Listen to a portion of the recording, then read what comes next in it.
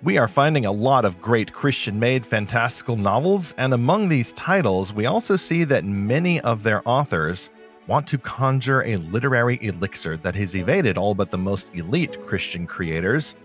They call this crossing over. They want to make stories not just for Christian readers and evangelical markets, but they want to go out into the wild frontier and find a bigger fan base in general markets. Should these stories try to present non-believers with better views of Christians or the church? How should they help secular readers in some way? What's the best way to do this, not just according to the results or the numbers, but according to the Bible?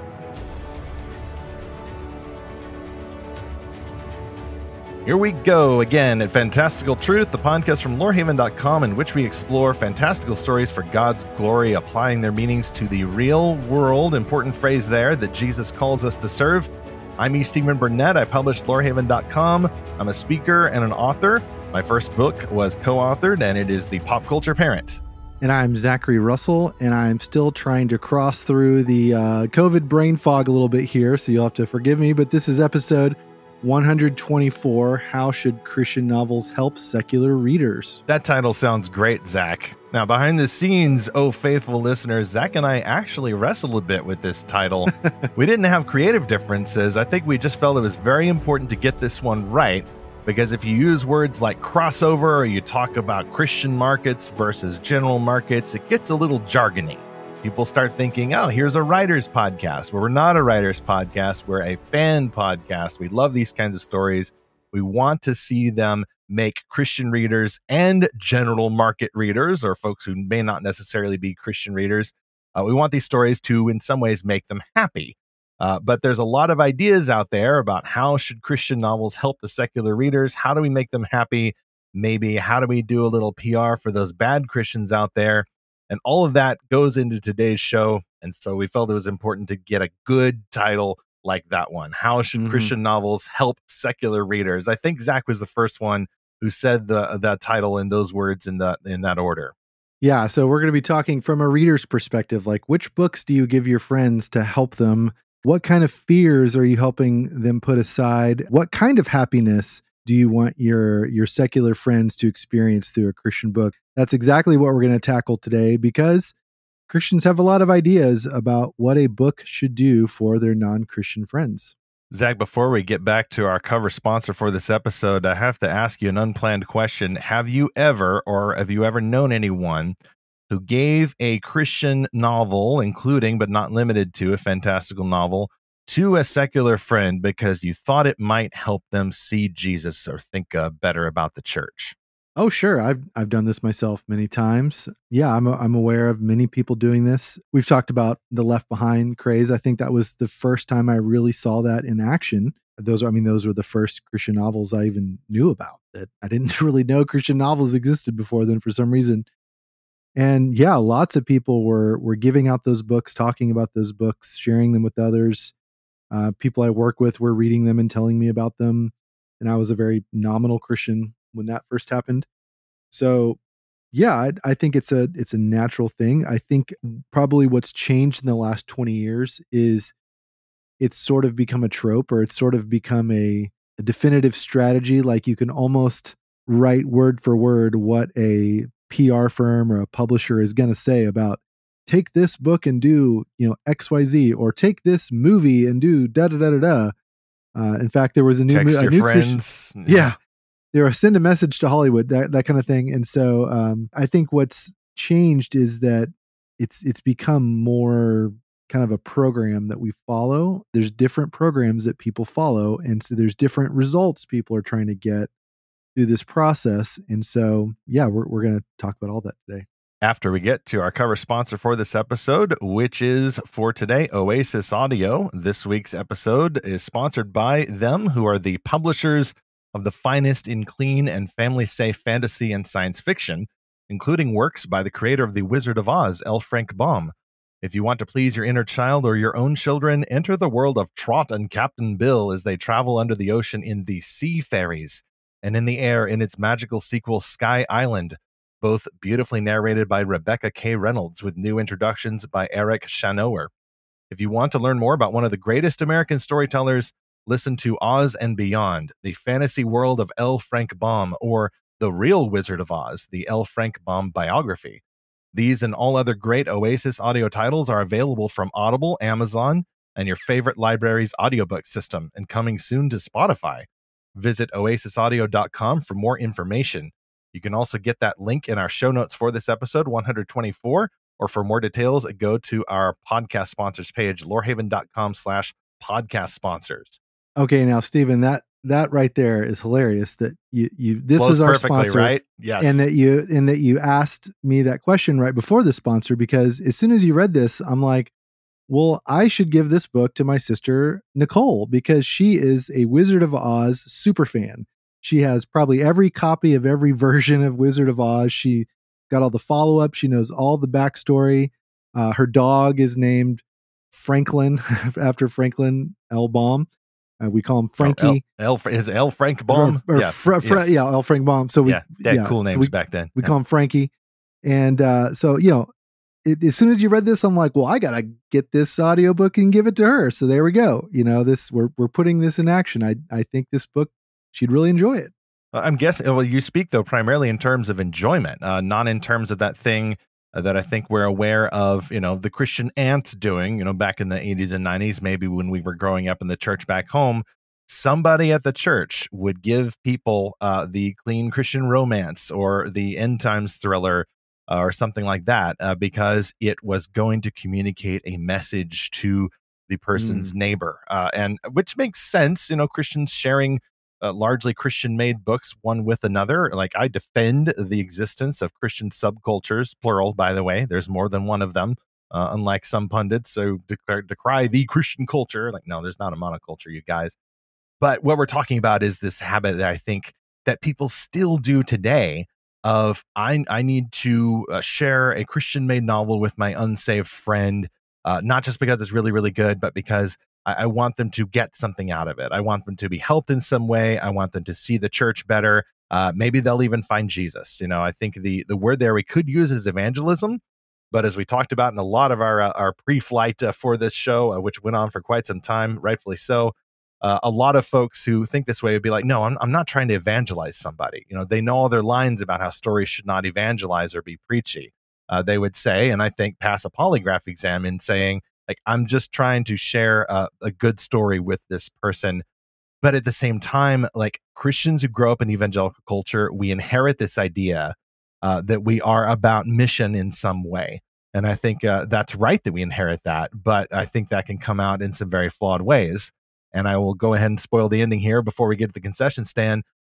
We're not necessarily going to talk so much about the old flawed way, although I think it is still flawed, of I'm going to give a copy of Left Behind to my atheist friend so that he knows that there's going to be a rapture and he doesn't want to be left behind and face the Antichrist. But if he does, then he can still get saved and join a tribulation force. Like, I think that's well intended, but at the same time, like, I don't think that the atheist friend is going to get saved by reading a copy of Left Behind because they seem to be so overwhelmed by the weight of the eschatological arguments in the book. Like, I'd be very curious if an actual atheist converted in that way. But I think the new version, Zach, is not so much I want to get someone saved, but I think the idea that we see, and it's often caught and not taught by some younger Christian creators, I think the idea that we see is a Christian-made novel should not try to evangelize the reader, but they should help the secular reader in some way, including but not limited to doing a little public relations for the church, helping people feel not so bad about the church, or maybe even showing a better way, showing that Christians aren't bigots, Christians aren't politically compromised, like, not preaching this message, but just being real subtle about it. And I've literally seen some books that go here, and yes, they can be very preachy about it. Mm-hmm. Yeah, and I think there's another type of motive that Christians give a book to a friend, which is pre-evangelism. So it's this was kind of the approach that C.S. Lewis went through, or this is rather the transformation he went through. He said that George MacDonald's book baptized his imagination, and then he sort of went through a little bit of both of this, that he realized, oh wow, Christians can actually write really good books and have a really fantastic imagination. But he also through this process of reading MacDonald, befriending Tolkien, he first realized that theism is true. Like before he came to believe that Christianity was true, he realized that theism is true. There's another example of this in the modern day, Holly Ordway, who I believe is a professor at Houston Baptist University. And she went from atheist to Christian, but she had a mid-step where she became just a theist. And so this is what I know a lot of Christian books aim to do, is sort of, put the pieces on the chessboard in the right places, I guess, or just sort of clear off all the clutter and the obstacles and say, okay, look, there's a God who created the world. This is like the intelligent design approach, I guess. I'm using a lot of analogies here. The point is, a lot of books may not preach the gospel, and they may not necessarily do PR for the church, but it's more that they kind of prepare the way for the gospel to be preached. But, I think the other approach too is just, hey, here's a book I think you will enjoy just because I know what you like. And this looks like a book that fits with your tastes. And so I would even call this the Esther approach. Just, hey, before I ask you something, I just want to give you a feast. And then at the end of this feast, I'm just going to ask you to come to another feast, just because I love you. And, no agenda. No, I'm not trying to prove anything about the church. I'm not trying to prove anything about God. I love you. And here's something really fun I think you'll enjoy. Yeah, let's get to the concession stand before we get much further. I'm raring to go for this one, though, and we may think of more concessions as we go. So let's just pop the plexiglass off of that concession stand and keep it open for the next 3 chapters of this discussion. The first concession I have, a little tasty snack here, is yes, I think we're thinking, Zach and I, of some particular authors, past and present here, published often. But there's also some rhetoric we see among aspiring Christian creators who have good intentions, who want to reach the world, who want to help secular readers through the stories that they create. And some of them have been published and some of them have gotten quite popular, again, past as well as present. No, we're not going to name those folks because the show is not a polemic against any particular voices. And by the way, I mean, motives vary with folks. I've talked before on this podcast about the church back home syndrome, where people do seem to have it in for a particular church that they may remember growing up, or maybe it was a private Christian organization or an employer, somebody like that, that defines how they see their missionary project now.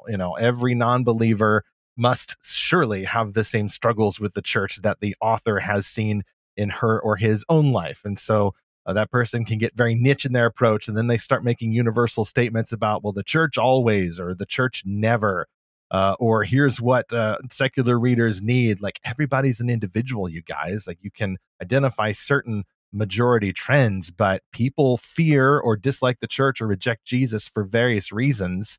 And the only universal reason there is the one that scripture gives us: men loved darkness rather than light. Like, there's still the sinful impulse there. If we're going to be realistic, we need to recognize that. Anyway, just to wrap that concession up there, it's not an attack on particular authors. We are talking about ideas here. By the way, we've used the term evangelism here and there. Zach used it a bit just a moment ago. I mentioned that we went through a lot more planning for this show because we think that some Christian creators would say, well, my stories are not trying to evangelize, or this book is not about evangelism. And with the greatest respect, I would say that every Christian who loves Jesus is always about evangelism, whether we like it or not. Mainly, I think, though, this is not about someone trying to give John 3:16 in a book, but they're trying to maybe build into their story, consciously or otherwise, kind of an apologetic for the church. There's another author and speaker named Sean McDowell who says with the Think Biblically podcast, he's at Biola University, one of the things I believe that he is saying is that previous generations wanted to know, is the Bible true, or is Christianity true? And largely, this is generally true, largely people now want to know, is Christianity good? Now, that's a very positive way of phrasing that question. I think a lot of people want to know, want to dare the Christian, like, prove to me, according to my own terms, that Christianity is good. And that gets a little bit more complicated. I think a lot of Christian authors accept the premise there, that people want to be proven that Christianity is good based on their own rules. And then they want to do, like I said, PR for the church. They want to preserve the church's reputation. This does relate to the rhetoric that we see from them. And we may see, I think, especially if you, gentle, faithful listener, are trying to make your own stories, we may see in making these stories a way to help make things right in the world. But I think the problem there that we don't know about is that, especially if we grew up as evangelicals, we come from a sheltered world. I think everybody comes from a sheltered world, just limited by their own experiences. But even the leftists now, the woke people and all of that, will talk about, well, your experiences define how you see things. Like, there's a little truth there in the whole postmodernism thing.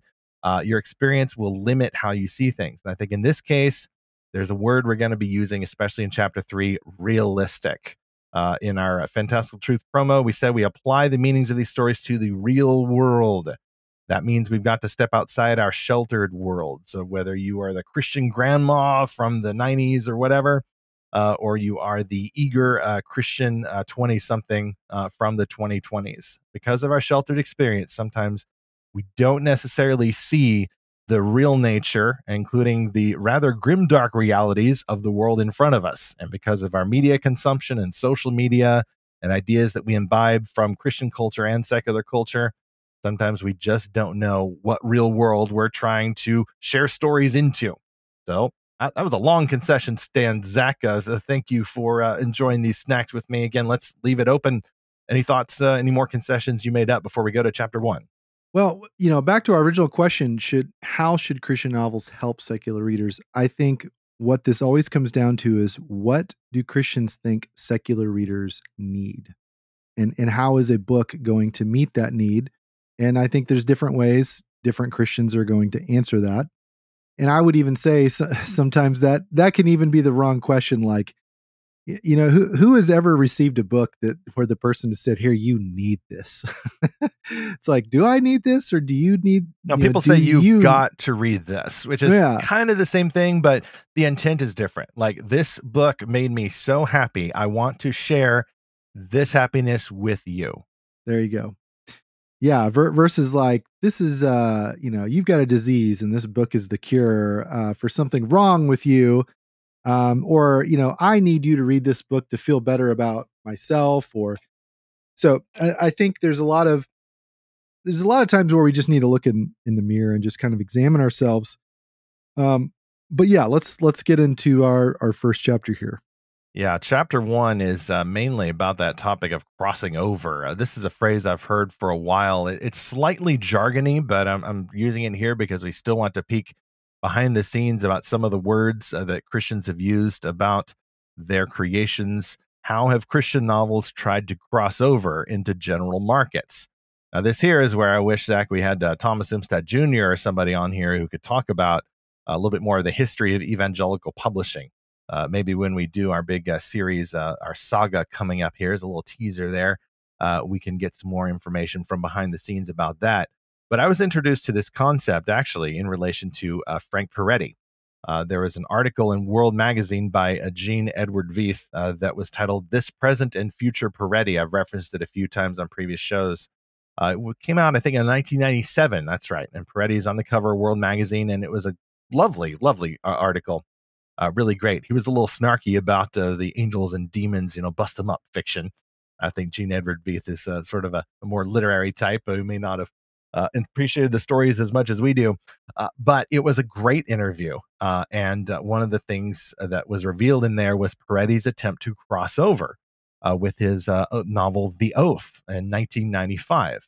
Now, The Oath, from what I remember, is a good novel, but it did mark an attempt after Peretti written 3 novels that were bestsellers among the evangelical community. This novel was an attempt to go a little bit more mainstream. I don't think we've talked about The Oath as much here. And I'm not saying it's like Peretti's lesser novel or anything like that. I think he has a couple of lesser novels that I won't name here. But The Oath was just a paranormal horror story about a monster that's terrorizing this remote Pacific Northwest town that is being covered up and eventually turns out being worshipped by the townspeople and their descendants through the generations. Won't spoil it too much there, but ultimately ends up being a very simple yet powerful allegory by the end about sin and repentance. And the line that Peretti used in this article was in reference to apparently working with an editor from a general market publisher. So not a Christian publisher, a Christian identifying publisher, but just someone who's more aware of the needs of non-Christian or secular readers. And I remember this very clearly. Gene Edward Veith said that the editor, who's unnamed in this story, like said to Peretti, "Well, hey, why can't you have the hero and the heroine end up together by the end?" And Peretti's response was, "Because the point of this novel is that sin will kill you." Interestingly, there, yeah, and spoiler alert, she dies, and it's actually pretty gruesome. I read this in 1995, and it was definitely Peretti getting more detailed in describing the exact nature of the death. And yet the imagery is very vivid, and I remembered his idea of the stain of sin for quite some time.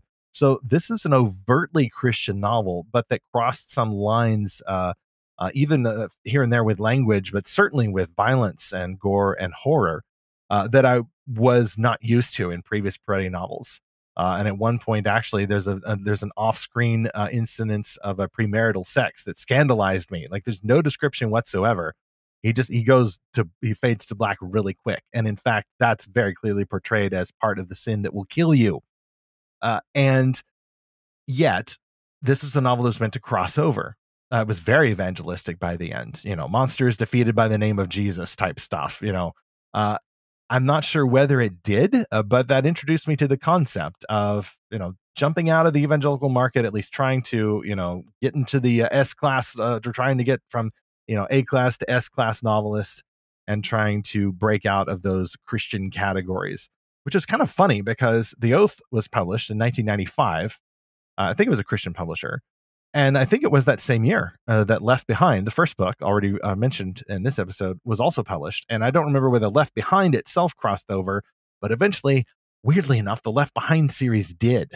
And I highly doubt that there were any general market consultants trying to help the Left Behind series cross over. Like, Tim LaHaye was Mr. Evangelical, and Jerry B. Jenkins is a journeyman author and the editor of Moody Monthly and a editor or writer of a bunch of Christian sports biographies. So not necessarily a recipe for secular success, and yet those books hit the top of the New York Times bestseller list for several years running. Non-believers, or at least people who weren't finding these books in Christian bookstores, were snapping them up, apart from any attempt to cross over that I'm aware of. Okay, so this is one way of crossing over that a Christian book could do. It could sort of adopt the tone of PG-13 movies. So what I'm curious to know, what are some other ways that books have tried to cross over and gather more secular mainstream readers? But actually, while you think about that, because I can think of some other ways that categorically books do that. But we're talking about Left Behind, and I would say a book from that same era that did try to cross over was the Christ Clone trilogy, for a couple of reasons. Number one, it focuses on a non-Christian character for the majority of the book. So he doesn't get saved right after his wife is raptured, like correct. The hero of Left Behind. Okay, correct. Now, spoiler alert, that he crosses over eventually, but I won't share how that happens. Crosses over, yes, yeah. There's so many puns that we could go into there, but that book, it tries to, I guess, honor the non-Christian by, not making the one non-Christian character like the token character or whatever, but making him the hero of the story, like the protagonist that you care about. And he's going through all these terrible things in Revelation and not understanding why. And he's, being kind of fed all these lies from the Antichrist, but it's sort of like he's seeing everything in a bubble, like in this kind of political, secular bubble, because he works at the UN. And so he's not like, hearing the Christians talk the whole time about, oh, this is God's fourth trumpet or whatever. He's just seeing these disasters happen and not really understand why. And so I thought that was an honorable attempt to bring in a secular reader. And then secondly, the fact that the author really entertains this very speculative science of cloning, and this very theologically speculative idea that, and this is not really a spoiler, this is the first chapter or two, this very speculative idea that Jesus' skin cells might still be found in the Shroud of Turin and be used to create a clone of Jesus, who, well, spoiler alert, becomes the Antichrist. But this is a very uncomfortable idea for a lot of Christians, so much so that the author has a foreword where he says, he kind of says some stuff about cloning or whatever, and then he's like, and to my Christian readers, remember the words of King Solomon that the end of a matter is better than the beginning. And so it's that's a good way to phrase it. Hang in there. Yes. It's like, hang in there, Christian readers. And so when I first read that book, I didn't really get it. But then I just recently reread the book. And Stephen, I'll tell you, I now see the intent of that book, which was to cross over. And it was like, my primary audience is non-Christians. And to my Christian readers, just hang in there. It's going to be okay. Just trust me. But this book was published by Time Warner or something. It wasn't it's a secular publisher. Yeah, right. That has surprised me. Yeah, I'd be curious about the backstory there. I mean, I know what's the date here that I'm seeing for the first one, In His Image. A very Christian-y sounding title, and of course, the series title is Christ Clone Trilogy. So you're putting Christ right up front there. But it's published by Warner Books in 1998, it looks like here. And that was just a few years into the Left Behind series, which by that point was already becoming pretty popular. So all the behind-the-scenes stuff aside, I think this illustrates a past attempt to cross over. But it is interesting that in the 90s, there was, at least for a while, this idea that, hey, you could cross over while still being overt about Christianity. Now, the author may have been, entertaining some more speculative concepts that may have been off-putting to some Christian readers. And that may have helped non-Christians, by the way, like, ooh, he's going to do something messy with Christianity. I'm intrigued, and maybe they're going to get the Christians real good. There's a bit of a bluff there, maybe by accident, if not intention. But you could be overt about those things, at least in the past, or so it was thought. I'm not sure how well the series sold, but I know that I'm familiar with it.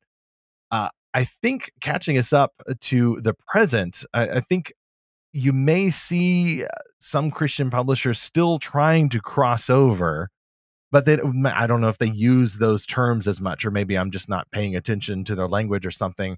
But I think there's definitely an attempt by some Christian publishers that try Christian fantastical fiction, for example. They wouldn't downplay the faith elements. I mean, they're not going to hide their light under a bushel. They're not going to deny Jesus 3 times before the publishing rooster crows. I think it's more an issue of, they're not going to lead with an end times thriller. They're not going to set a story in or close to this world. It's going to be like an alternate history or a fantasy world, or maybe even the very rare science fiction world. But the science fiction world is going to be set, way out there in a galaxy far, far away somewhere. Earth and its religions are probably not going to be named, because it is, oddly enough, safer sometimes the further you go from Earth, the more separate you get from modern labels and issues and things like that. And I think the expressions of faith we see in those stories tend to be more subtle. They often feature, I would say, non-Christian or coded non-Christian characters who discover faith or have some kind of a return to faith. There was a few contemporary novels or contemporary set novels with a fantastical edge that I've read that feature non-Christian characters, and almost always they're on a journey back to faith in some way. But the heroes are rarely Christians in these books that I've seen. They almost always err on the side of a more secular protagonist. And I don't know if that's an attempt to cross over, or if it's just in case, or maybe Christians just find it easier to write secular characters in their view. I'm not sure. But I think that impulse is still there. And I'm talking about books that are being published, books that we're finding, like some books we're reviewing for Lorehaven. And in chapter 2, in a bit here, we will talk about how this approach trickles down to maybe those who would like to make these kinds of books, and some of the ideas that they catch about how these books ought to best help secular readers. Now, we both talked about books where there is a non-Christian character that goes on a faith journey and becomes a Christian. What I'd be curious to know is, are there Christian books where a non-Christian character features prominently and never becomes a Christian and just stays as a non-Christian, doesn't have some deathbed confession, after, say, I don't know, a car wreck or something right before a Christian music concert. But just lives their life, and not necessarily happily ever after, but just sort of goes on. Maybe it's a side character, maybe not. Or maybe it is the main character and they achieve their goal, but they don't ever, convert to Christianity or something. So Is there a basically, story a that you're aware tragedy. of like that? Yeah. Yeah. Well, I don't know. I mean, I don't read every book that we receive at Lorehaven. Just so many books, so little time. The T-shirt is true. Most of the books I've read, like I said, feature non-Christian or coded non-Christian characters. I see you're looking at a bookshelf for inspiration there, and I'm imagining my bookshelf outside the studio. If it's a fantasy novel, I think it's almost certainly, maybe not almost, the majority of cases are, I think, non-Christian or coded non-Christian characters learning to find some kind of belief in deism in that world. The one or the light or the source or whatever fantasy world name you give for God. It's almost always pre-evangelism, as you said, Zach. Moving towards simple deism, as you mentioned in your intro to this show. And I'm talking there, I mean, in comparison to some Christian made novels, like that could almost seem an overt expression of a faith content. I still think that it's very subtle. And frankly, this is my opinion. This is not the thrust of the show, but I wish we had more Christian made fantasy novels, no matter their audience or their intended audience, that featured Christian characters who weren't backslidden, who weren't trying to find their way back, who weren't trying to recover from a tragic past and just need to let go and let God. Some of the stuff I grew up reading was always struck me, at least in retrospect, as a little bit milquetoast in that approach. And yet, like, for example, a noteworthy exception, I think, is the science fiction novel Oxygen, that we've talked about before, by John B. Olson and Randall Ingermanson. The heroine is a female astronaut who is Christian. Now, I still think, she's very mainstream evangelical-ish.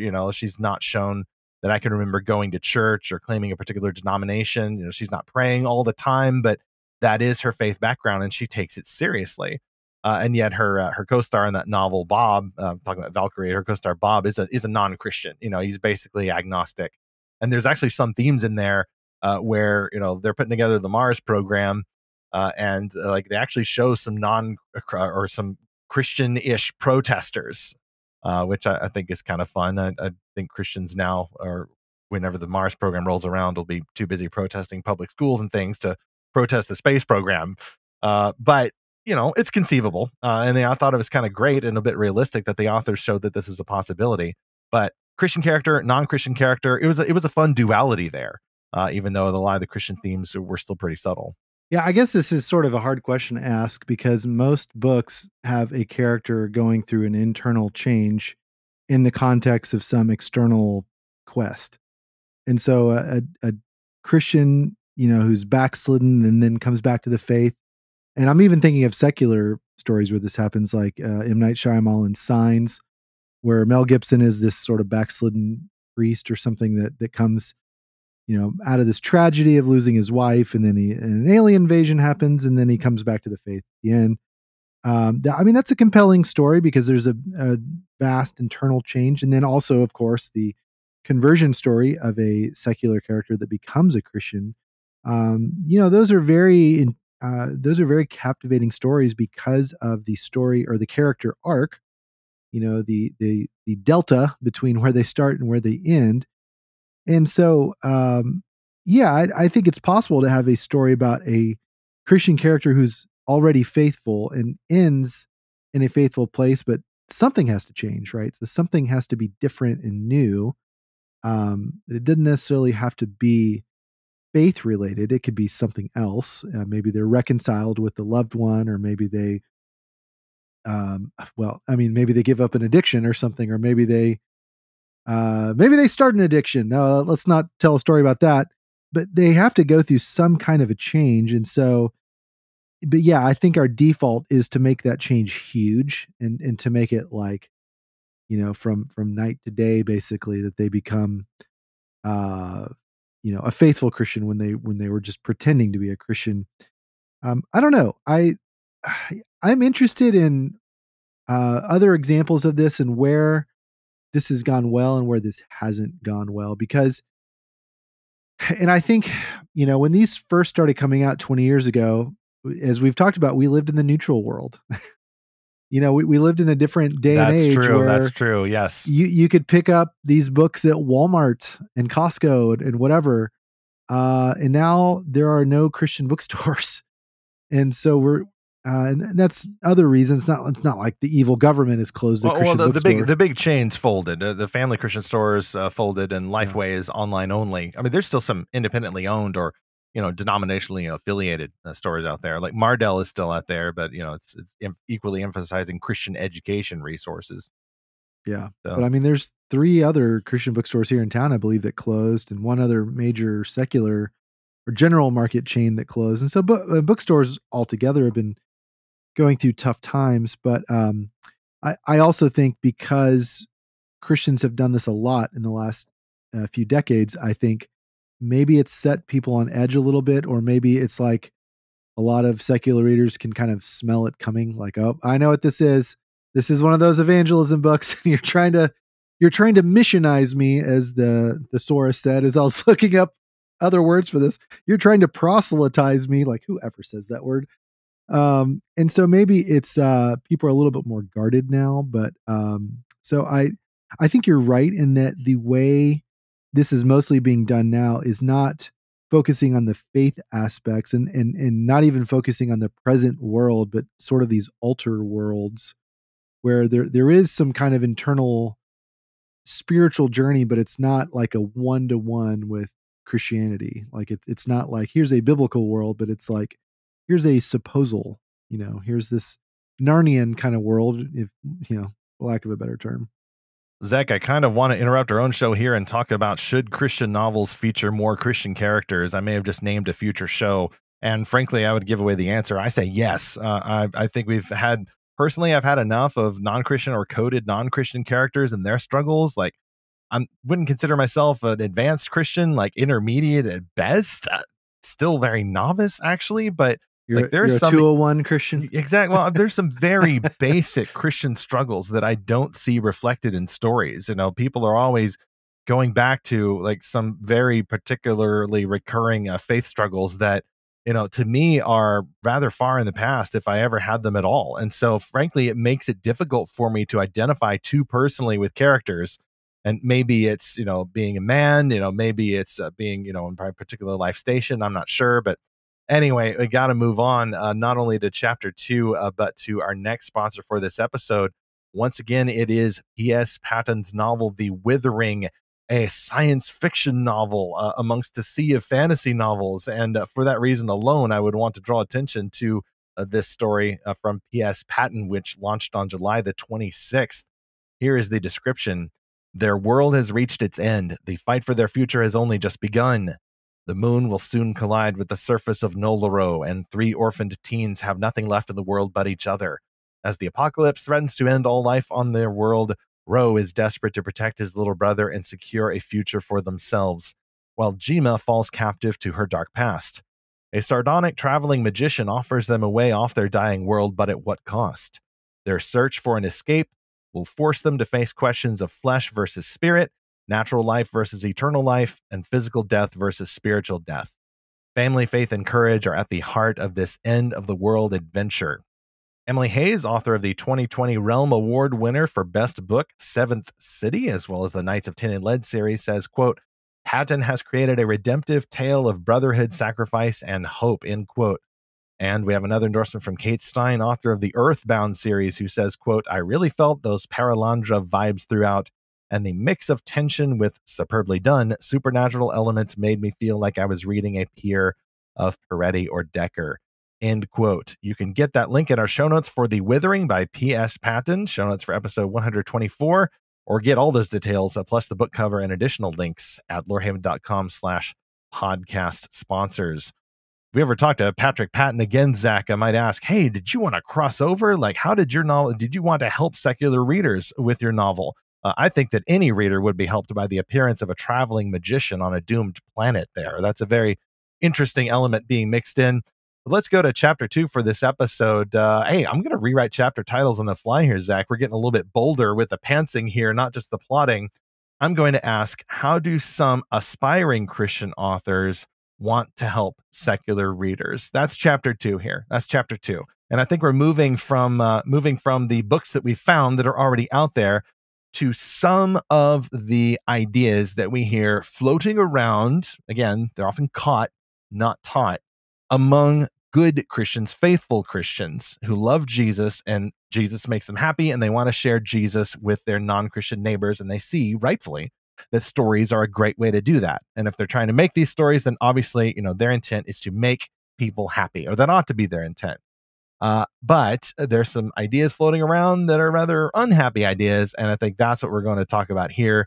And we're going to use terms like winsome and some of the motifs that Christians have picked up from what are called seeker-friendly churches, that the chief end of Christian evangelism ought to be to make Jesus, or even make the church, look better for the world. And faithful Fantastical Truth listeners know, Zach, that you and I, while we both endorse evangelism, whether it's with relationships or teaching or through the discipleship of stories, we're a little skeptical about some of these tropes that our job is to improve or do PR for the church or make Jesus look better for people. Whereas a lot of evangelistic books sort of put the reader in the hot seat through a secular, non-Christian character that gets convicted of their sin, and here's the gospel, praise to receive Christ. I would say that a lot of the books now are sort of putting the church in the hot seat, the church, putting Christians in kind of in the crosshairs a little bit. Okay, so there's like the secular movie version of this where, oh, the villain was the priest all along. I'll never forget this movie Naomi and I watched. It was one of the Zorro spinoffs, and the villain was the priest, and he had he kept saying he was like a serial killer or something, and he kept saying, "I'm doing the Lord's work." Did he quote Bible verses while stabbing people? Mm-hmm. Yeah, with the Southern accent, of course. And it was just like, no one believes this. Like, this is such a twisted fantasy that some screenwriter had, that like, whoa, okay. That like, oh, Christians are the ultimate villains. Did they think it was a clever subversion?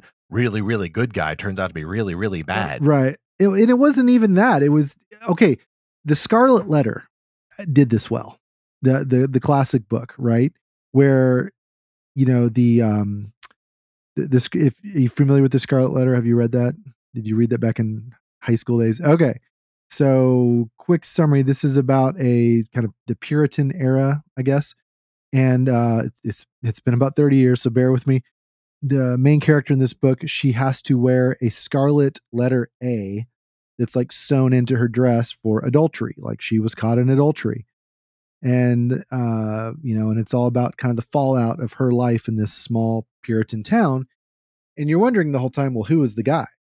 Who's the guy that she committed adultery with? Well, lo and behold, it was the local pastor. And he had not sewn a letter A into his, frock, but he had carved it into his chest. And he was, privately, like, harming himself as a act of spiritual discipline to try to atone for his sin. And so, but he's kind of the villain because he sort of left her out, he hung her out to dry, basically. And his humiliation was private and hers was public. Okay. Yeah. Because of course, women are supposedly more to blame for this kind of sin in the eyes of some false versions of Christianity. I don't think it was necessarily an unfair portrayal of a bad pastor, because there are bad pastors. Like, absolutely. Okay, if you're a member of the SBC, you know that pretty well right now, that we've had some wolves, unfortunately, that have come in the church, and I mean very much in the criminal sense of the word. There are people that have gone to jail for criminal actions. So yes, that happens, but there's sort of a weird caricature of this that usually happens in these secular stories. There's a more recent one that's come out. I'm not going to give this author any airtime because he doesn't need it. But you hear terms like Christofascism. Like, what does that mean? Jogging, wormwood, jogging. Yeah, like in the Christofascism future of Christian nationalists taking over the country and forcing women to, and just really bizarre it's kind fun of to things. make new words. It's fun to mash them together and act like this is a formalized ideology rather than just the natural result of people doing an a la carte worldview selection from the buffet and not actually coming up with hey, I'm going to believe this. I'm going to take elements of Christianity and elements of fascism. I'm going to mesh them together. Shake well, bake at 350 degrees for 45 minutes, and lo and behold, Christo-fascism. Yeah. And I think that's kind of a consequence of either being very online or a little bit academical. When we're talking about stories, we're talking in the realm of even less direct content here. Things are a lot more subjective, and I think that's why it's difficult, and that's why Zach, you and I had a little difficulty planning this show, even because I speak of ideas that are floating out there. Just floating in the culture. You're not taught these ideas. It's not someone who came along and said, hey, like, I'm going to help secular readers by making a Christian fantasy novel that does X. Like, it's just stuff that we inherit. And it's a hodgepodge of the seeker-friendly impulse and a big assumption that we often don't name. And I'm going to try to name it here. The big assumption is that secular readers fear the church. And another big assumption that is made is this is Christians' fault. And it may be. It may be in your scenario. Like, maybe you have a non-Christian friend who grew up Christian and, had the abusive Scarlet Letter style pastor or something. Like, these things do happen. We've got to be realistic.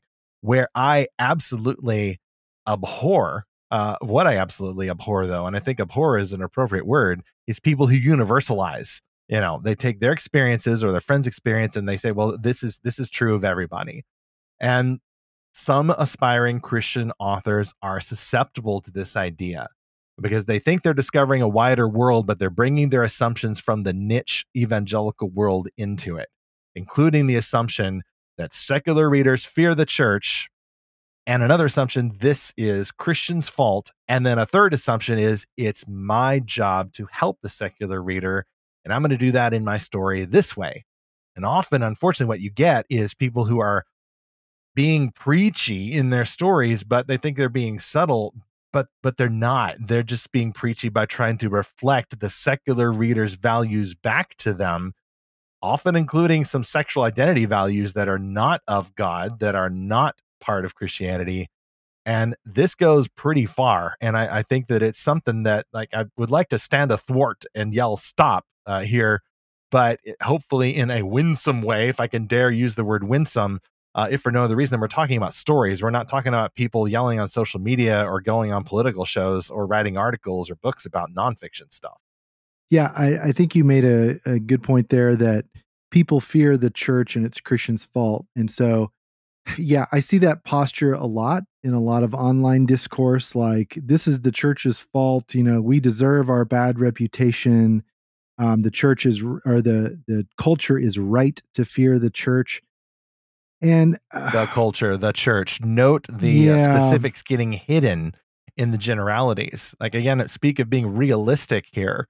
Like, the discord, the generalities. Like, if I was editing this, it'd be like, who? I'd like, please name some names. Like, can we go beyond common nouns and like talk about properly? I want to name people and places. Like, let's please get a little bit more specific about this, because that's where fiction is. Fiction names people. There was X and he was born in this town, and then one day Y happened to him, and villain Z came along and took away the thing most dear to him, and now he must go on a quest to recover it. And then there's a magic sword, and he discovers he's the long lost orphan prince. And you get specific in fiction. It kind of exposes some of the generalities in what we call nonfiction. Yeah, and I think that impulse comes from a very limited vantage point of which secular people in the culture you're talking about, or which non-Christians you're talking about, because you can talk to a lot of Muslims in this country that fear the culture way more than they fear the church. They fear the sexualization of children. They fear just the godlessness of business practices and just general life. They fear secularization. They don't fear religion. And so, there's probably a lot more non-Christians than Muslims in our culture. but not everyone fears the same thing. And I think when people say they fear the church, I think we also have to look under the hood a little bit. It's like that Scooby-Doo meme where it's like, um, oh, I was hurt by the church, and then you pull off the hood. Let's and it's see like, who it is all along. Yeah. Let's see who it is. It's oh, the church wouldn't let me sleep with my girlfriend. Old Man Winters. But yeah, there's often ulterior motives, and especially, we live in a very hostile media environment. I was explaining to my kids recently how there are a lot of countries where they have state-run media, and even now, if you look on the social media accounts of these, newspapers or TV stations from other countries, they have a little tag under there that big tech has added that says, state-run media. So this is basically government propaganda. But a lot of people have said this is getting a little bit afield, but we live in a country where we have a media-run state. We have, like, the whole state is run by the media. Like, so the politicians, the administration, the bureaucracy, like, the media is really the dominant power in our culture. I think a lot of people say that facetiously, but the point is, our mass media has immense power over how we see the world, and it's often not true. It often portrays people in ways that just aren't true. And so, but we're so saturated with it that we often take a lot of things for granted. And so, yeah, we see these silly movies where the priest is the serial killer saying he's doing, the will of the Lord or God's work or whatever. And people kind of swallow that and think, oh, that's what Christians just, maybe they don't want to kill people, but they're just in it for the money and the power. And, that very postmodern kind of framework of looking at everything is about power. And that is not how most people operate. That is how a lot of people in mass media just happen to see the world. Right. I think that last part is a really good point, because when you talk about, state-run media or any of those things, like some of my jargon detector goes off just on behalf of a listener who's like, yeah, I grew up hearing that all the time. Yeah, the media was out to get Christians, and it's not that they've come to disbelieve that, actively disbelieve that. They're just tired of hearing it, and so they move on because there's only so much time. And by the way, it reminds them of a lot of other nastier beliefs that they'd just as soon be done with. I think it's not so much an issue of saying that there is this, media control. It is literally a conspiracy. There's a group out there that sends all the TV news stations and all the pundits and all the columnists their talking points, go after the Christians today about this and such. It's more about that shared subculture I was talking about. Like, Christians in evangelical environments tend to just assume certain things are true of the world. There's a groupthink that arises. And ideas from outside, even if they are Christian ideas, tend to fail. They aren't able to penetrate the protective shield around the subculture. Well, surely the same is true of what we might call mainstream media. And I got a hold of this idea actually by a book that released in the early 2000s by a former CBS newsman named Bernard Goldberg. It was called Bias. Just one guess about exactly what that title was about. But he was, from what I remember, very fair in that he was disclaiming this idea of the conspiracy because he'd worked in journalism, he'd worked in TV news, and his view was like, these are just ideas that develop and spread. It's not that there's a conspiracy, it's just how people work. You take the path of least resistance, and if certain assumptions about Christians or conservatives or whatever take hold, then they're going to stay taken hold for quite some time. It would take a brand new TV station or organization to take another approach. And how this affects chapter 2 here is that a lot of these ideas about, people fear the church, frankly come from the Christians watching too much TV and not applying what he knows about evangelical subcultural groupthink to non-evangelical cultures, like the news media or the websites or social media. Like, there is just as much subculture there. They have just as much myths about Christians as we often have about them. And if anything, this should help us be winsome. Like, hey, like, we're not so different from them. Christians have messed up ideas about non-Christians, but non-Christians also have messed up ideas about Christians. Do not accept these false ideas about Christians, particularly your neighbors in the church, all of them, without questioning. Like, question the beliefs you were brought up with, but also question the beliefs that other people are trying to transmit to you over social media or TikTok videos or things like that. And so I would, Zach, I need to reopen the concession stand here and not just get a few candy bars. Like, I need to get a whole appetizer tray. Okay. Like, here's some chips and queso. Here's some chicken wings, with blue cheese and ranch dipping sauce and some buffalo sauce and all kinds of things, here's some grilled asparagus, here's a baked potato, just whatever. I'm just throwing concessions right and left. You get a concession and you get a concession and you get a concession because I'm going to step on some toes. Okay. All right. Real quick. Aspiring Christian author. Not everything you have heard about what the secular world thinks about the church is true. We are all individuals. We all have our different stories. And if you are going to be creative and imaginative and write stories about particular characters who are complex and three-dimensional, not just cardboard cutouts representing the church or the world, then I think this is part of your training as a storyteller, that people are complex. We have different motives. There's a lot of gray areas here. And I think that ought to give the lie to some of the unrealistic views of non-believers that some Christian creators have, including the unrealistic view that I'm the one who's going to reach out to the world. I'm the one, my story is going to help them in a way that no other story has. Chances are that has been tried. Chances are you actually may be drifting back to an old view of the novel as a preacher. But instead of preacher, like, you're trying to make a novel as a therapist.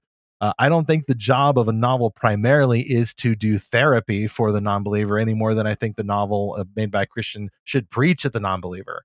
As we talked about in our episode with L.G. McCary, I think the purpose of a novel ought to be discipleship, but that includes some preaching and includes some therapy. I guess you could call it that. But the novelist is not a therapist or a preacher. And if anything, I think the person who's trying to soothe the anxieties of the secular reader, maybe just using that as a language for their own anxieties. In trying to help the secular reader, could the Christian creator really be trying to help herself or himself? And in that case, maybe the novel you're working on is a thought exercise. Maybe it's an attempt to heal yourself. And in that case, it probably ought not be a novel that you're trying to share with a lot of secular readers at this point. Zach, you made a really good point, I think, just in our last episode about how the person who needs therapy ought to pay for it, but it's a bit flawed in trying to get paid for your own therapy. This gets a little bit, I don't know if it's unethical in terms of therapist rules, but it just seems a little weird here. And it goes back to that question of, are we actually trying to deal with the conditions of the real world, starting with the conditions of the real self? Yeah. And I definitely think there is a place for stories that try to reach readers who have had legitimately bad experiences in church. As I said, absolutely, there are former pastors that are in prison. Like, there are some bad experiences people I want have more had with Christian the church. heroes, and I want some professing Christian villains too. Yeah, and I know I'm giving away my game here just a little bit, but I really think that more overt explorations of these things could really help Christian readers and secular readers. My concession stand, thing here, would be, we have to temper our empathy in our inclusion or whatever with loyalty. Okay. So I think where a lot of these stories go wrong and a lot of these kind of mindsets go wrong is there's no loyalty to the bride of Christ. There's loyalty to the secular neighbor above all. And this is something my pastor has talked about. Or the created construct of the secular neighbor, TM. Right. Not a specific person, but an abstract. So my pastor has talked about this a lot, that all the commands to love one another, those are given to Christians to love one another Christians. And so we have to love other Christians like far and above where we think we should have to. But we have to have loyalty to the church, first of all. Second of all, we can't adopt the world's attitudes to reach the world. And this was from another pastor at another church I went to right when we moved to Austin. But we went to this church that I considered very seeker friendly, and I was like, well, I'll still check it out because look, that touches part of my heart. I get it. I get the whole seeker sensitive thing. I do. because I very much have a heart for people that are kind of outside the fold. I was someone that was outside the fold. I got saved through Young Life. Young Life reaches kids that wouldn't darken the door of a church. I was going to church, but only because my mom was dragging me to church. I didn't want to go to church. Never really had great experiences. Well, had a mixture of experiences, I'll just say. But Young Life was where I heard the gospel, and it was, Young Life is a very unique atmosphere. I'll just say it reaches a lot of non-church kids, so I get it. But this one church I went to right when we moved here, the pastor made a mention of a bumper sticker he saw in the parking lot that morning. It said, "Lord, save us from your followers." And, and he kind of brought it up and everyone kind of laughed. And it's like, okay, that's kind of funny. We all know the cringe Christian aunt or whatever, or coworker. Yeah, the ladies of the church kind of who fought over the tablecloth colors, for the social. Yeah. Yeah. Yeah. So we all know that person that we're like, oh gosh, that person. But he spent the next like 5 minutes kind of rebuking that. And amen. And I don't Good remember pastor. everything he said. Good but pastor. he's like, look, you can't call yourself a part of the bride of Christ and reject the other parts of the bride of Christ. Like you can't just say you're better than all those Christians. I mean, think about Jesus' parable of the Pharisee and the tax collector. I was just doing so. Who's the bad guy? Yeah. The bad guy is like, oh, I'm so glad I'm not like that guy. And there was this classic BuzzFeed or something video a number of years ago. It's like, I'm a Christian, but, and it's like, but I'm not all these horrible stereotypes. Yeah. Yes. And that's cringe. That's the word. There is a lot of this kind of content that is cringe in its own way, the same way that we've seen cringe, preachy Christian movies and books. And, just stop the cringe, everyone.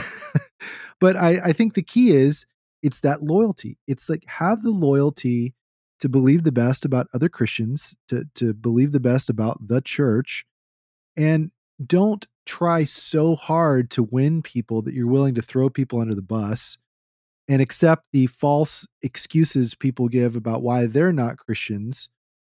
And don't, I think the trap that's easy to fall into here is trying so hard to get a seat at the cool kids table. I think it goes back to a foundational belief we have at Lorehaven about the chief end of man, which is that phrase from the famous Christian confession. I think an assumption that some Christians make is that the chief end of man is to evangelize. That's our prime directive as Christians.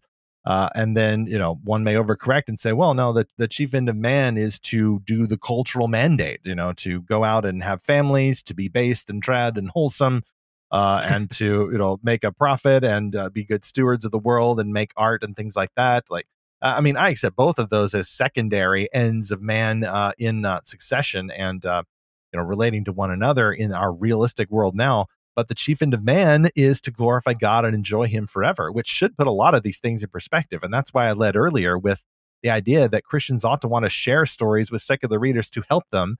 And the point of helping them is to help them be happy. And the only way to be happy is, of course, God himself, the source of all happiness, which is also called joy, biblically speaking. So it really is about happiness. But if you're stuck on healing, the author is stuck on healing, trying to heal themselves, then that can lead to, like you said, Zach, disloyalty. And oddly enough, even when I say that, I think of like a loyalty oath or the abuse of the ideal of loyalty. Mm-hmm. The woman who's in a loveless or abusive marriage who said, well, you need to be loyal, even though he's abusing you or he's cheating on you. Like, no, we're not talking about that. That is an abuse of loyalty. Like, loyalty would actually involve separating from that person and calling them to repentance in a biblical way. The loyalty I'm thinking of is actually best exemplified by a recent real life news story. And I think I'll go ahead and just name the person there. And then also the Disney movie, The Rocketeer. So I'll do the real one first. Speaker of the House in the United States, Nancy Pelosi, which is an elected position. She is from California. She belongs to the Democrat Party and has for many decades. She is, I think, she holds so many unchristian beliefs. It's not just a matter of political parties. Like, she is probably not a Christian person in any meaningful sense. So I would disagree with this person, this candidate, an elected representative in the United States. However, she recently took a trip to Taiwan which is an island off the coast of China. Who do you think is going to censor us here if we determine where we're going to identify Taiwan here? Are we going to blur out the patch on our flight jacket like Tom Cruise? Actually, that didn't happen, and Top Gun Maverick did really well. But anyway, yeah. Okay, so I disagree with U.S. Speaker of the House Nancy Pelosi, D. California. Okay, but Nancy Pelosi goes to Taiwan, and at least for a while, there was some threats about, well, we're going to shoot her plane out of the sky because we don't want her going to Taiwan and, messing things up with China. Like China doesn't has a particular view on Taiwan, and Nancy Pelosi apparently is showing some solidarity with Taiwan there. I'm going to be loyal to my fellow citizen and an elected legislator, even though it's not from my state, Nancy Pelosi, even though I disagree with her. Not just because I don't want anybody's plane shot out of the sky, but because this is a fellow American. I disagree with her so profoundly in many issues, but she's still one of, in a sense, my people. And if you attack from outside, and if you're an enemy or acting like an enemy, then I'm going to show, I think, appropriate loyalty, at least to that extent. That's example one. Example two is The Rocketeer. And I'll have to give away the ending here. So spoiler alert, it's about a fighter pilot in kind of the Depression era who finds a jetpack, an experimental jetpack from Howard Hughes. We just watched that as a family. I love funny The you bring it Rocketeer. up. Yeah. Lacey introduced it to me. It's a great movie. And he finds the jetpack. He ends up being like kind of a proto superhero. And there's a lot of old Hollywood stuff. There's a lot of aviation stuff going on. It's really fun. Spoiler alert, Timothy Dalton's Errol Flynn type actor ends up being a Nazi collaborator. Turns out all along, he was the bad guy all along. It wasn't the priest, it was the actor. There's lots of great jokes there. Timothy it was Dalton Hollywood. Yes, it was big. Yeah. So first, that's kind of fun. That's a little bit based, right? And by the end, though, you find like there's these hired gangsters who are trying to get a hold of the jetpack, and there's this glorious conclusion, as you've just seen, Zach, where at the end, you've got this giant airship. This blimp, dirigible, whatever you call it, that's rising over the skies of old Hollywood, and Timothy Dalton's character, the swashbuckling and genuinely threatening actor, is about to get away. And meanwhile, on the ground, you have this shootout between the cops and robbers. It's a gangster movie going on the ground, and then somehow everybody, you get wind of the fact that there's actually Nazis going on. They're like, there's an actual German airship up there, and like they're about to get away.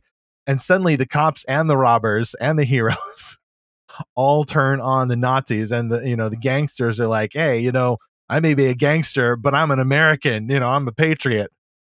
Gangster still needs to go to the American jail, brought in cuffs by the patriot cops.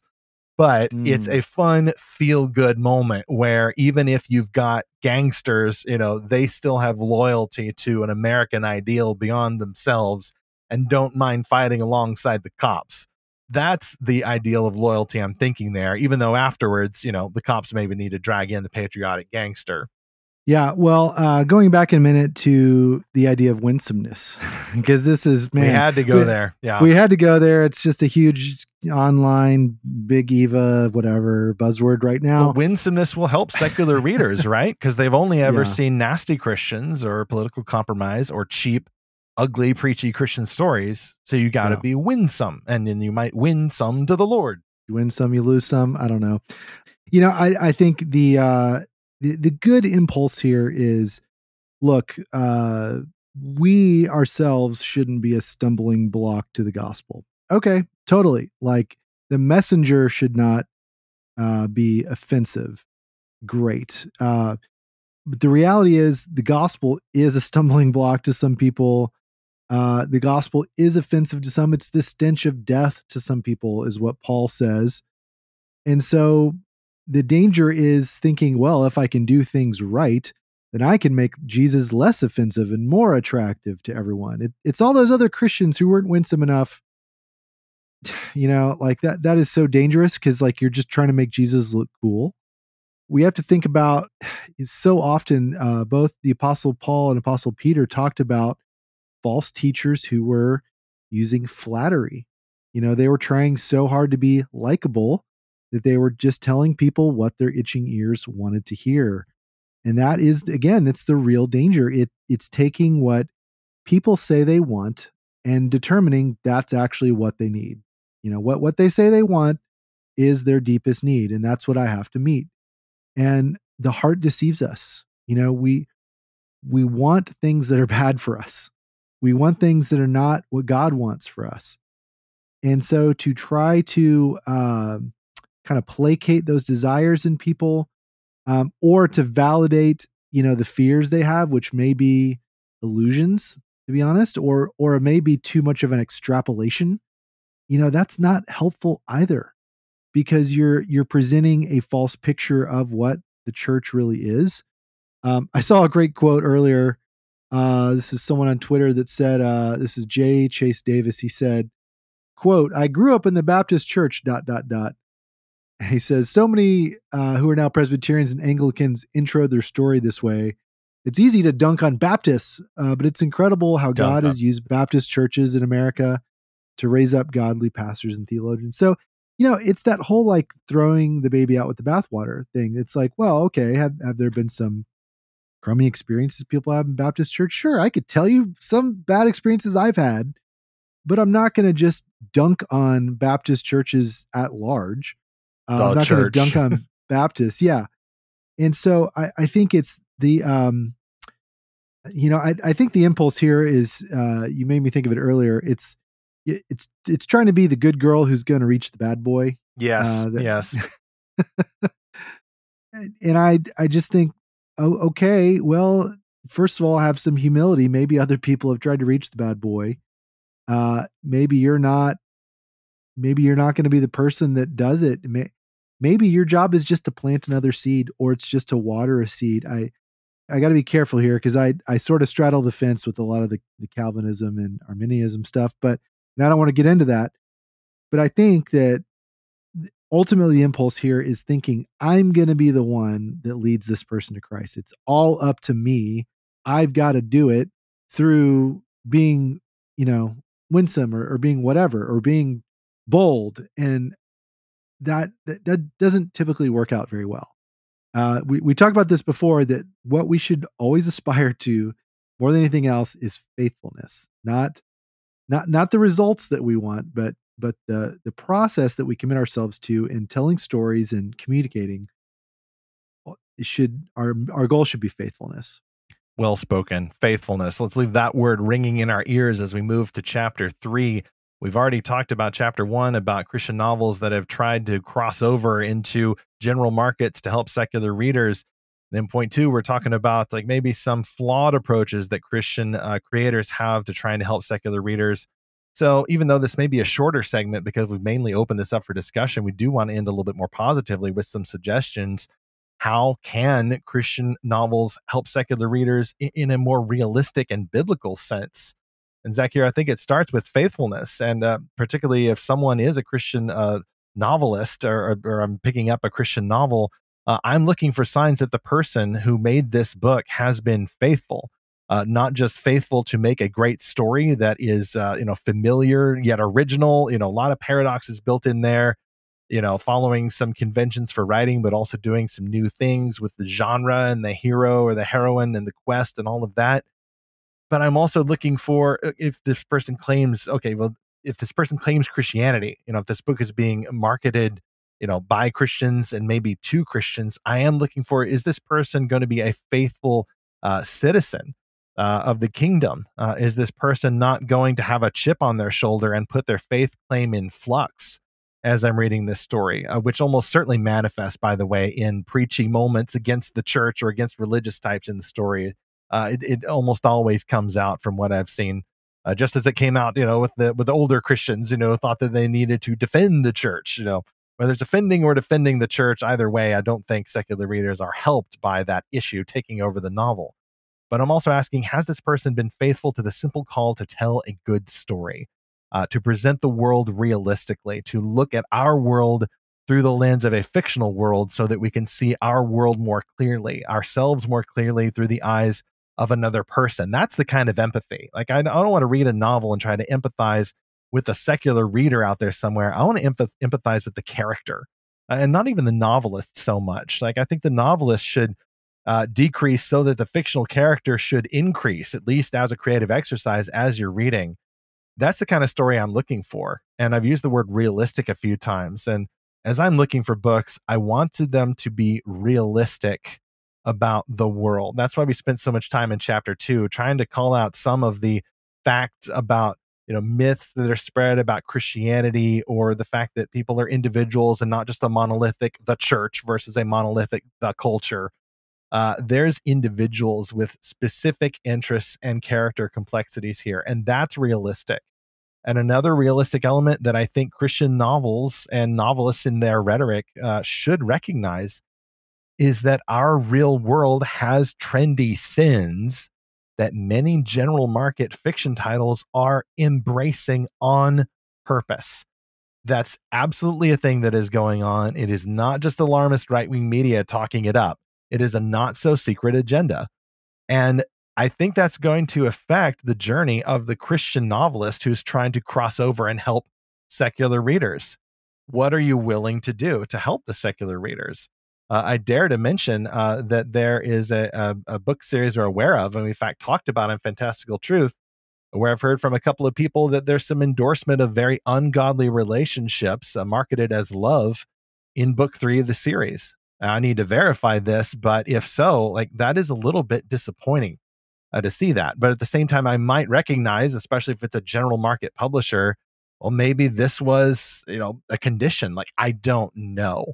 I don't want to judge anyone's heart there. But the fact is that these trendy sins are being institutionalized in the general market. And so that's going to be an issue for the Christian novelist who wants to help the secular readers. Be realistic about the world out there. They're not going to be friendly to Christians if you say anything against their popular religion of sexualityism.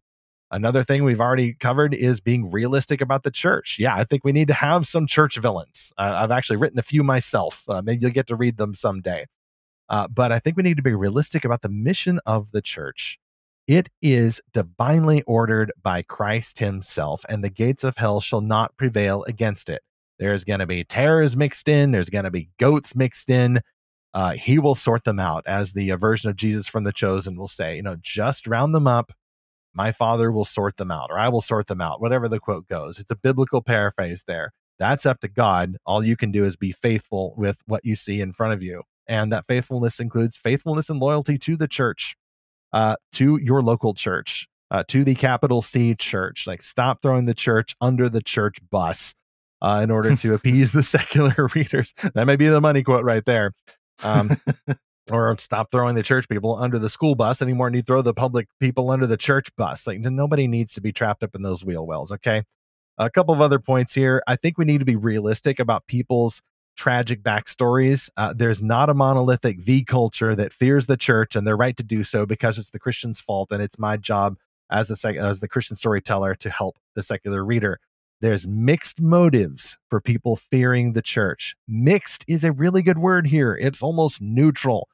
You may fear the church for a good reason, because of a bad experience, or maybe they didn't connect with you very well if you were a shy child, or maybe there was some real abuse and harassment going on. Church back home, it is not just an accusation, it's real. That thing can haunt you, floating around in your nightmares.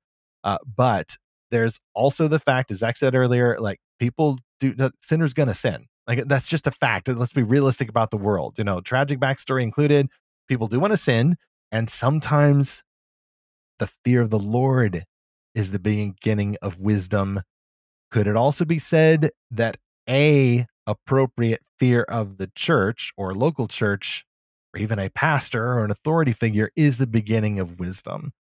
It's not all, they don't all turn out to be psychopathic serial killers, guys. Like, sometimes even the Catholic priest is a really good guy who just wants to help reconcile you to God the Father through Christ the Son. He may have some weird ways of doing it in the eyes of Protestants, but he may not be some secret agent of Satan or whatever the horror movies tell you. Like, there's actually good church leaders out there, and they will also induce fear in people, an appropriate fear that's really more like a holy dread or respect. Just as God commands, so his church leaders may also have that effect on people. My final point there is that I think Christians who hope, or Christian novels that hope to help secular readers, need to be realistic about eternal matters. A lot of the stories I've read tend to put eternity as like more in the background. It's almost like a romance novel that makes it all about the journey toward the altar or the journey towards a relationship.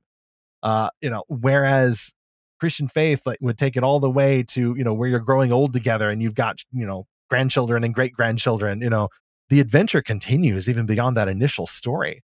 And so does the Christian adventure.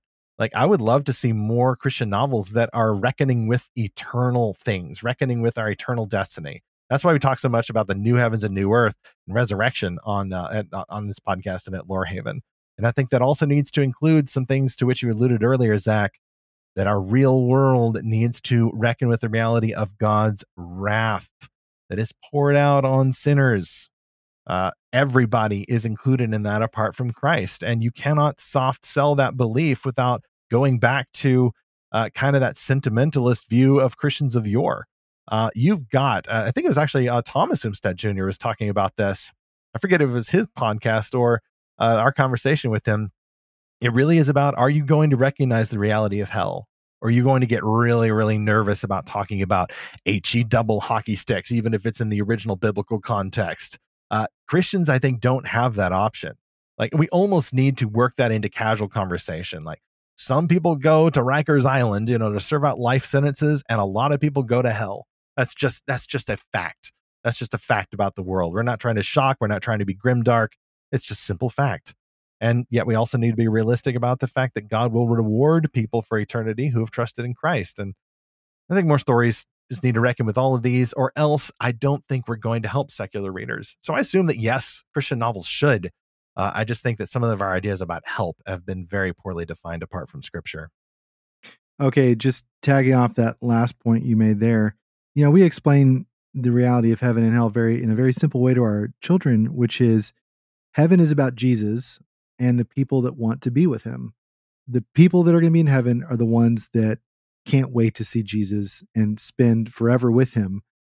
And so that just makes it very, very simple. Yes. Now, again, I don't want to get into the God's sovereignty and salvation, all this kind of other stuff. I feel that creeping in. But the point is that people that don't want to be with him won't be. We make it about that rather than how heaven's for good people or whatever, however you define good, or man, hell seems really harsh. But it's like, well, do you think people that hate Jesus should have to spend eternity with him? Like, do you think that's fair? We could get into all that. But going back to your larger point, I think realistic is the right tack here, because I think the trap that a lot of stories are falling into nowadays is trying so hard to be relevant. And the problem with making relevant the chief end of a story is it can very easily become desperate. It can become flattery. We're back to the cringe word. Yeah, it becomes cringy. But the point of realistic is to tell the truth. So, if your aim is be realistic, tell the truth, that's going to be relevant to the people that need to hear that truth. Now, it's funny, just as a side note, that we're talking about fiction needing to be realistic. But that is, I was just thinking that is how fiction should be, right? Well, even fiction fantasy should feel believable. Fantasy should feel believable. In fact, fantasy often needs to feel more realistic. Like, it ought not have this polished, gleaming sheen in the cinematic version of it. The Lord of the Rings and Star Wars were praised for feeling very realistic, despite the fact that they're set in these far-flung fantasy worlds. So I agree. Like, it's a paradox, but the more fantastical you get, the more you're looking like a carnival ride with all the flashing lights and, the wrong kind of concession stands. Like, no, like a realistic fantasy world is going to have flora and fauna that behave in many ways similar to our world, and people who behave in many ways similar to real world people. And I would just go back to, I think stories that aim for that are going to make the right impression on people. I think stories that set out to change someone's mind rarely do. I think people mostly read stories and books that they already sort of agree with. So I think taking that approach doesn't really work. And I think, having this attitude of like, oh, you need this book. There's something wrong with you. You need this book. I think that just puts people's walls up rather than like, oh, I love this book and I think you'll love it too. But having a book that is aiming at that like this is a story you're going to love, and you'll love it because it tells the truth. I think that is you really can't lose when that is the approach. Now, this is sort of a tangent, but this idea of realism, realistic about the world that we live in, about the kind of competing forces that's going on. I think this is where a lot of Christians are having a lot of debates right now.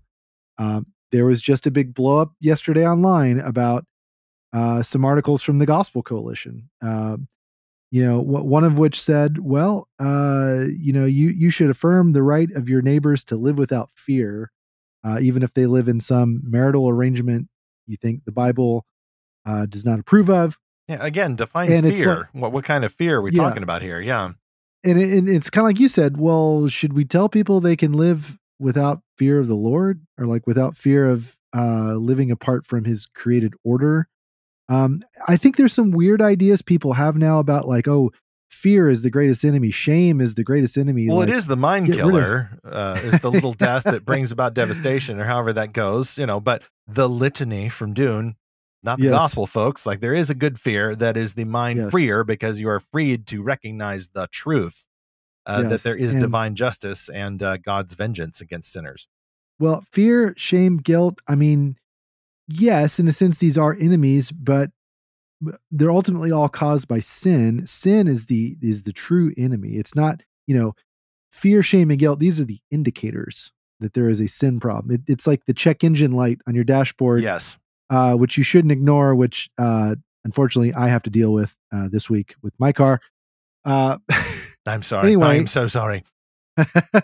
But this other quote from a different article in the Gospel Coalition. This is from a long interview with some folks, and this is Sam Allberry talking, which I generally like Sam, but I take a little issue with this line where he says, quote, "We don't live in a moralistic age where we need to prove people to be sinners. We live in an anxious age where we need to prove to people they're worth something." So, yeah, maybe I think his congregation, but depends on where you look. Right. And it's like, well, okay, I'd be interested in hearing the backstory of that.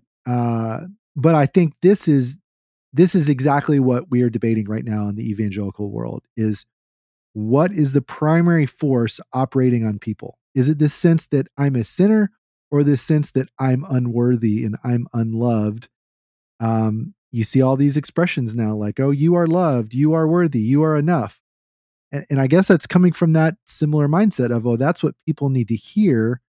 Now, he says some more in this that I don't entirely disagree with. Like, well, you got to go back to Genesis 1, not just start with Genesis 3. Talk about agreed how God created people and why, and we're created in his image, and then we fell. So sure, yes, I don't disagree. But I think, sometimes we got to look under the hood. It's like, okay, we live in an anxious age, and people are desperate to feel they're worth something. I mean, that's the Instagram phenomenon of how many likes did I get? How many likes did she get? How many likes did he get? Who's paying attention to me? And okay, people are anxious about their self-worth, but there's also some narcissism at work there. We have to confront that. We have to confront the reality that, you know what, we're giving ourselves to this really broken and busted and exploitative mass media system, and maybe we should pull back from that. Let's not ignore that force in our lives. But ultimately, what do we want people to do? Do we want people to be their true selves? Is be true to yourself, find your inner true whatever? Like, no. Christ says take up your cross and deny yourself. Like, Jesus says count the cost of being a disciple. Now, yes, we're saved by grace, absolutely. But the Christian life is one of denying yourself, not simply being true to your every innermost desire. So, I think we have to define some terms here about what the Christian life is that we're calling people to. Agreed. I think that an application here, and I dare to speak again to folks who want to create fantasy worlds for Christ in order to help secular readers. The metaphor I stumbled upon when I was on a panel at a writers conference, I think it was Realm Makers, was world building, which is the jargony term that authors used for the supporting material and the original ideas that they have, often kind of a series Bible that they reference. That's not necessarily on the pages in the novel, but it's the material that they have behind the scenes. They may have a notebook or a bunch of other files on their computer or something that gives the rules of the world. Name spellings and maps, characters, eye colors, like stuff like that. That maybe the reader doesn't need to know, but the author needs to know in order to create a realistic world in the actual book. And I think that deeper gospel foundation needs to go into the world building. I'm not saying put Jesus' call or any of these debates or any of those things like on the page. But I really think it is about how deeply is the Christian creator rooted in biblical reality, in their own world building. What are the moral assumptions you have about the world, about people's reasons for rejecting Christ, about the reality of God's wrath, about the reality of grace, about the reality of villains in the church and villains in the world, villains on every side? Like that sort of thing needs to go into the creator's world building, that is worldview. And it also needs to go, I think, into the world building of the fictional novel. And I think that, like, I may risk saying this, but simply because there's so much influence, particularly from the general market or secular fantasy going on right now, there's so much push to legitimize and endorse and accept as a new gospel certain religious ideas. Like, I think it might help to specifically push against that, not in the book itself, because now you've just made a tract disguised as a novel. Ew. But for example, let's say, like I've seen a few Christian creators or aspiring authors say, well, I want to have a novel with a same-sex attracted character, which is kind of cool because there's a lot more of our Orthodox Jesus-loving neighbors who struggle with same-sex attraction than we know. And it's not that they're suppressing this, but like who maybe you don't want to be known by that. Maybe it's something that's under control. You're married or you're living a celibate life or whatever. Like, you love Jesus more than this particular temptation to sin. But this temptation or other struggles that people have, like including mental illness or trauma or things like that, like I think these are things that you can work through, if not in the novel itself, then at least in the world building. And so we assume that there's all the work that the creator does is right there on the surface, but there ought to be a lot more underneath the surface. Unfortunately, I think the stuff going under the surface is the assumptions we talked about, the unrealistic assumptions. I don't think these are going to help secular readers. I think we need to help secular readers in ways that actually help them, but they're according to a biblical world building that goes on behind the scenes. Yeah. Well, I would just bring it back to the best way to help secular readers is to love them through a story that they enjoy that also tells the truth, because it's very loving to tell the truth, and you tell the truth through a realistic world with, if this is a world that God exists and his laws exist and work on the world, then you're going to show how those moral choices play out. Now, it may not be a explicitly Christian story, and that's fine. It may not have explicitly Christian characters or language, and that's fine as well. But I think that a loving story will tell the truth. Not being on the nose, not being preachy, but how the story resolves itself, how consequences play out of certain choices, and ultimately what it points people towards, and it points them towards a greater reality that they live in. And that's what's so great about fantasy and sci-fi. We explore a fantastical world that points people away from a lot of the petty things that we get bogged down in the real world, and it kind of helps sort of take those blinders off. And so that's what I think the best way to help readers is. Amen to that. I think we're finally moving toward the close. Zach, this has been a long episode, but I think appropriately so. This ended up being a lot more foundational issue than I'd originally planned. And I think that that's good. Like, that's the stuff we want to do at Fantastical Truth. An episode like this calls for as sensitive an engagement as we can. I guess just in closing, I would say that, we've talked a lot about Christian novels helping secular readers. Like, I still have a heart, not only personally, but for others out there, who may be thinking, like, I don't think I'm trying to mainly reach secular readers. Like, I don't think that's my purpose. I don't think where this story is going. And I really want to, again, like, issue a call and an endorsement for Christian made novels that are basically made for Christians, not coded non-Christian characters. Like, I would love to see more Christian characters or coded Christian characters, who are faithful saints in your fantasy world or your sci-fi world, who are not just struggling with the basics of faith or backsliding or anything like that, but are struggling with very realistic Christian struggles, marriage and family struggles, career struggles. Like, what do you do when there are villains in the church? Like, stuff like that is very, very interesting to me. And I think that you can do that in fantasy or sci-fi in ways that even a contemporary novel could not do. So I just want to endorse that approach as well. And I think that that kind of a counterintuitive truth here, and it actually goes back to some of the novels in the 90s that we were talking about at the top of this show, a novel that is made by Christians for Christians that goes to places beyond just y'all need to get saved out there. Non-Christians will access this novel one way or another. They'll get hold of it. And I think that kind of repeats the advice of the Apostle Paul to the Corinthian church. I think it's in 1 Corinthians 14 when he's talking about ordered worship services. Like, there's tongues and some messy stuff in there, spiritual gifts that we won't get into now. But the point is that the Apostle Paul says all things must be done decently and in order. He's calling for creative organization of the local church service, even if you got tongues going on, so that if a non-believer wanders in, if a non-believer is there, and then, by the way, the Apostle Paul assumes that non-believers will show up, but he doesn't assume that the entire service is made for them. He says, okay, if you keep things decently and in order and not just going crazy with the gifts, then the non-Christian will walk in and say, God is truly among you. And then, oh, what do you know? Surprise. The Christian Worship Act has helped the secular onlooker by focusing on Christians and order, creative order for the glory of God. And that seems to help unbelievers incidentally, the Apostle Paul promises.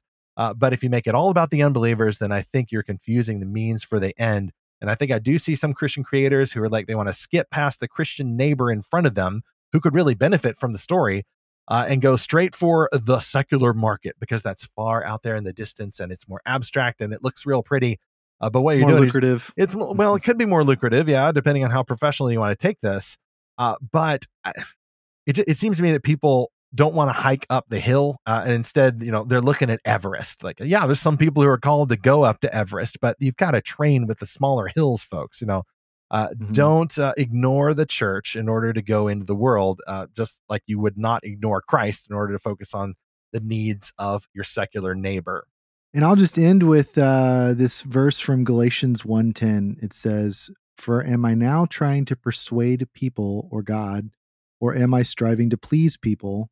If I were still trying to please people, I would not be a servant of Christ." So I think that, beyond just what you think your book needs to do for a secular reader, make the aim to please Christ, to be a servant of Christ through your story. Amen. Zach, I'm going to put up some of these leftover concessions. I put the lids back on the queso dish and stick them in the fridge. Do you mind going over to the comm station and seeing what's arrived there from the YouTube channel, actually? Yes. Yes, this is from Nina Sloan, who commented all the way back on episode 7. And this was a great interview that we did with Brian Godawa. That episode is called "How Does Jesus Define and Redeem His Gift of Imagination?" Really great conversation we had with Brian. That's been one of our top episodes on this podcast. Now, what's funny is YouTube is a much smaller slice of our audience. And so, and Nina sort of points that out here in a funny way. She says, quote, "This gives one much to think about. I enjoyed it. I'm a little surprised that only 20 people watched it and no one left a comment. I just found it. Thank you." Well, thank you, Nina. And yes, YouTube is probably, 10% or something of where we get listens on this podcast. But hey, I am glad you found it, Nina. I'm glad for the other 20 people that have been able to listen to this episode there. That's encouraging to me that the YouTube channel is serving that purpose. Again, this is a really easy way for you, our listener, to or for you to tell a friend, hey, you can listen to this whole podcast. If you've got a smart TV, just find Lorehaven on the YouTube app on your smart TV. And I'm glad that that gave Nina a lot to think about. If you've had something to think about from this episode or another episode, even all the way back to our original episodes, please send us a note to podcast@lorehaven.com, or feel free to comment on any of our social media channels. Zach has been faithful to catch up with the uploads there on YouTube. Variations on a theme there. You may find a smaller slice of the Lorehaven world, almost a subculture within a subculture there on YouTube, but there is much more at lorehaven.com. Meanwhile, at Lorehaven, you can subscribe for free and get all of our podcast updates and or reviews that post on Fridays and or articles that we post as you choose. We're there to help explore fantastical stories for God's glory, even beyond the podcast. That also includes our Lorehaven Guild, the exclusive Discord server only for free Lorehaven subscribers. Elijah David, one of our staff creators, has started a new book quest, a most august book quest here, going into the new school season for N.D. Wilson's middle grade fantasy 100 Cupboards. That's ongoing throughout the month of August. He's been busy posting questions in there, and you can join simply by signing up at lorehaven.com. Put your email address in there, and we will send you the super secret portal code where you can join the guild, engage in some more snacks, and go on a book quest with a quest party. Eli also recently reviewed 100 Cupboards, which was originally published in 2007. So we're doing retro reviews here and there, but also doing new reviews every Friday, or almost every Friday during busy summers, of the best Christian-made fantastical novels we can find. Elijah David, by the way, has been on a roll. Just this past Friday, as our episode releases, he wrote his 5th article in a series about the Chronicles of Narnia. This one focuses on the horse and his boy, and how the mountaintop encounter with Aslan helped show Eli a wonderful example of God's sovereignty. You were talking earlier about God's sovereignty, Zach, and this is one of the pictures that I have in my head of what that actually looks like when our Savior is at the back of all the stories. We have an article in development right now. Don't have a title for you or even a release date yet, but I can tell you the subject. It is a back-to-school book list for families. So this is a new generation of articles we're hoping to kick off at Lorehaven to really help readers in families and homeschool communities and other communities find the best Christian-made stories for their kids. We're going to collect some of our reviews and also go out and get quotes from people who've read and loved these stories. So once I've got more information about that, we will talk about it here at the end of the next Fantastical Truth episode. Of course, you can go to lorehaven.com and check to see if it is published by the time you hear this episode. Next on Fantastical Truth. Okay, let's admit something. One last grab from the concession stand, I suppose. It's been frequented this episode. We must admit that even in this show and in recent episodes, Zach and I have sounded a little more negative about popular culture, not so secret agendas and all that sort of thing. It's often justified. It's true. We're trying to be realistic about the world, but at the same time, we've got to ask why some secular pundits are sounding at times even more negative about popular culture traditions that are perfectly fine and even healthy in some ways. For example, Zach and I were talking about how just a couple of years ago, as we record this, some critics were talking about the death of the movie theater. The whole cinematic experience, because of lockdowns, was going to be finished. Nobody was ever going to gather for a concert or a church service or a movie viewing anymore. It's passé. It's the end. Instead, we're all going to be sitting at home, working from home in lockdown, and we're only ever going to watch new movies on the streaming services. We're going to watch the binge shows and all of that, and no movie was ever going to go to theaters. Why did they say that? Especially because now theater movies are roaring back. You got Top Gun Maverick breaking records. You had Spider-Man No Way Home breaking records. Lots of people loved Dune last fall, and the summer movie season, despite some clunkers, is basically recovering. I noticed that one studio executive was taking a hard look at some of the lack of profits in some streaming ideas. So we'll look at that a little bit as best we can. But my main question this episode will be, how can Christians evaluate this weird impulse that some people have to throw out good things in popular culture, to try to spy the trends ahead of time and predict the future? That's on our next episode of Fantastical Truth. Wow, big long one here, but I'm so grateful for it. Meanwhile, you may be a person, a Christian, who wants to help a secular reader. You should be. That is your call. That is a great commission. You are called by Christ himself on his way up to go into the world and make disciples and teach them all that Christ has commanded them. We are under this prime directive for sure, but it's going to affect our stories a little bit differently than we think. Let's make sure that we are using the stories that we love and share and sometimes create, not just to help the secular reader we imagine or even the person in front of us, but to glorify God and enjoy Him forever, being faithful to His call on our lives as we seek and find His fantastical truth.